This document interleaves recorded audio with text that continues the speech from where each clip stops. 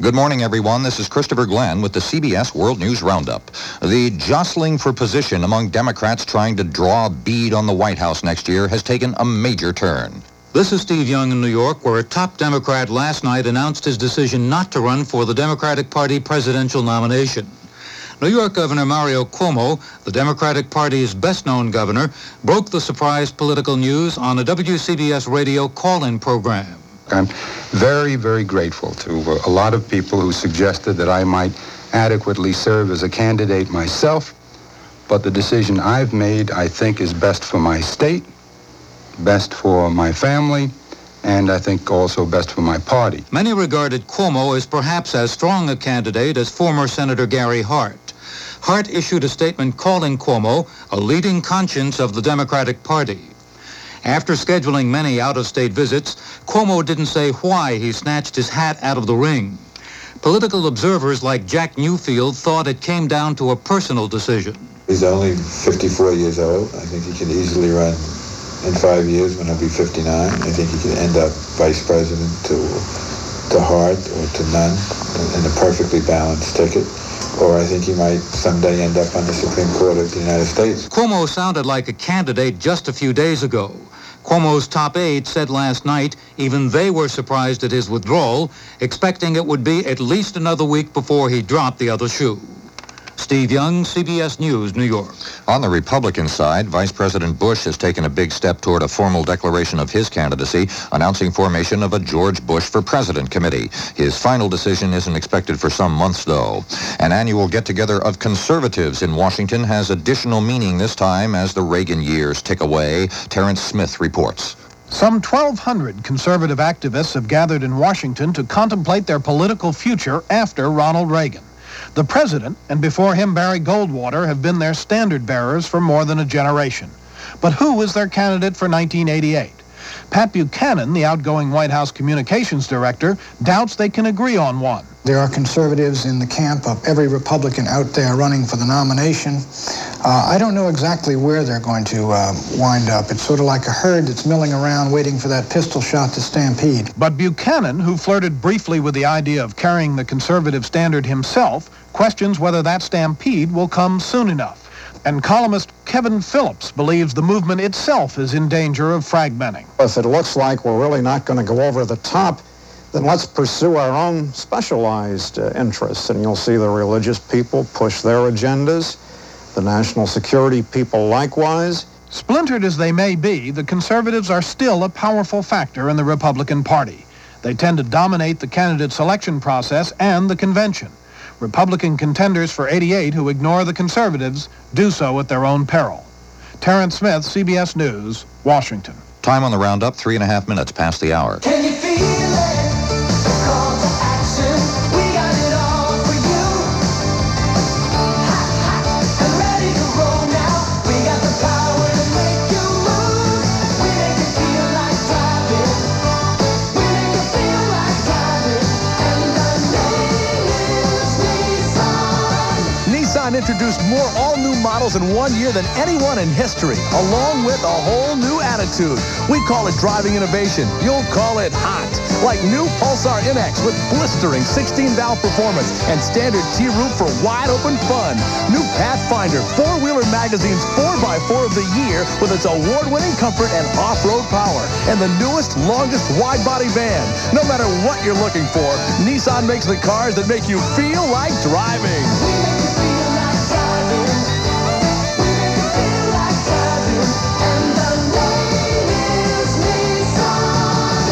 This is the news station, KNX.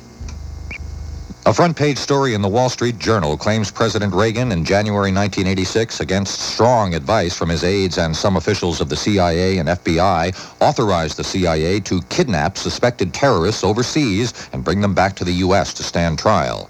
The Washington Post is reporting that the White House and CIA had plans in the summer of 1985 for a joint invasion with Egypt of Libya.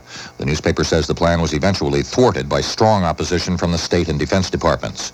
Another report in the New York Times and Los Angeles Times tells of startling testimony given by former National Security Advisor Robert McFarlane in the hospital room where he's recovering from a drug overdose. He's quoted as saying he helped draft an inaccurate chronology of the Iran affair to protect President Reagan from political damage.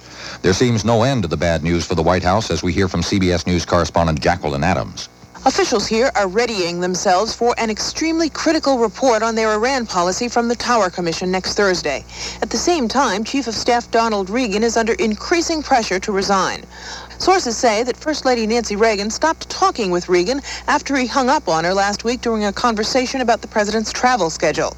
That sounds like insider gossip, but Mr. Reagan has long relied on his wife's opinion, especially on personnel matters. Regan's defenders also believe that those out to get the chief of staff leaked the story about the president's flip-flop in his conversations with the Tower Board. On January 26th, Mr. Reagan remembered events as former National Security Advisor Robert McFarlane has testified that he authorized the initial August 1985 Israeli shipment of arms to Iran before the fact. 11 days later, the president changed his position to the one Regan testified to, that approval came after the shipment. Whatever the facts, there's a growing feeling in Washington that confusion and mismanagement are weakening the Reagan presidency on Donald Regan's watch. Jacqueline Adams, CBS News, the White House. 6.5 minutes after the hour.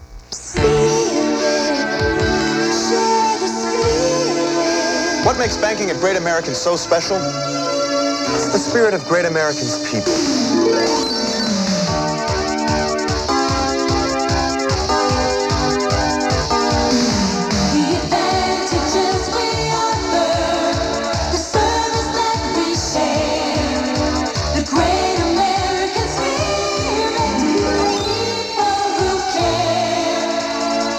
Call it pride, call it teamwork, call it caring enough to make the extra effort.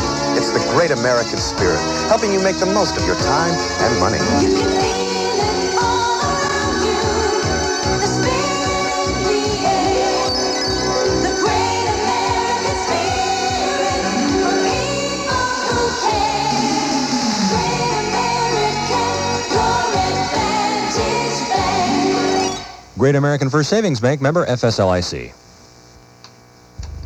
Sighs of relief heard from Washington over the decision of a key leader of the U.S.-backed Contra rebels in Nicaragua to stay on. Deborah Potter has the story.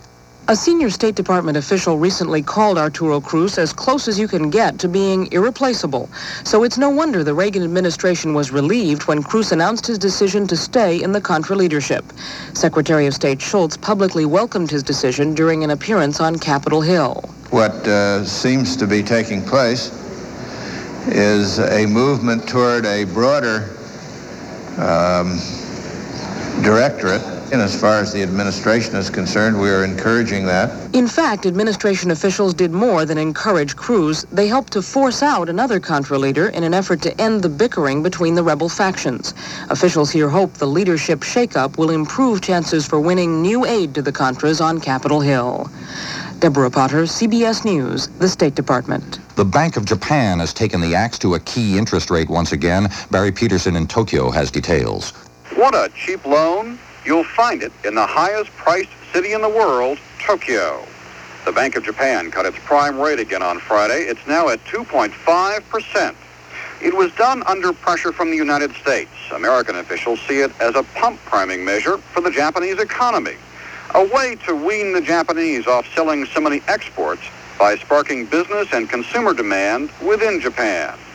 And it's good public relations on the eve of a weekend meeting in Paris of finance ministers from several major countries, including Japan and the United States. The Japanese want to stop the slide of the dollar and the rise in the value of the yen, which makes their goods more expensive worldwide. Export profits here are tumbling. Businesses are laying off workers. Today's action may give the Japanese ammunition for their argument that the dollar has slipped enough, Japan has suffered enough. Barry Peterson, CBS News, Tokyo.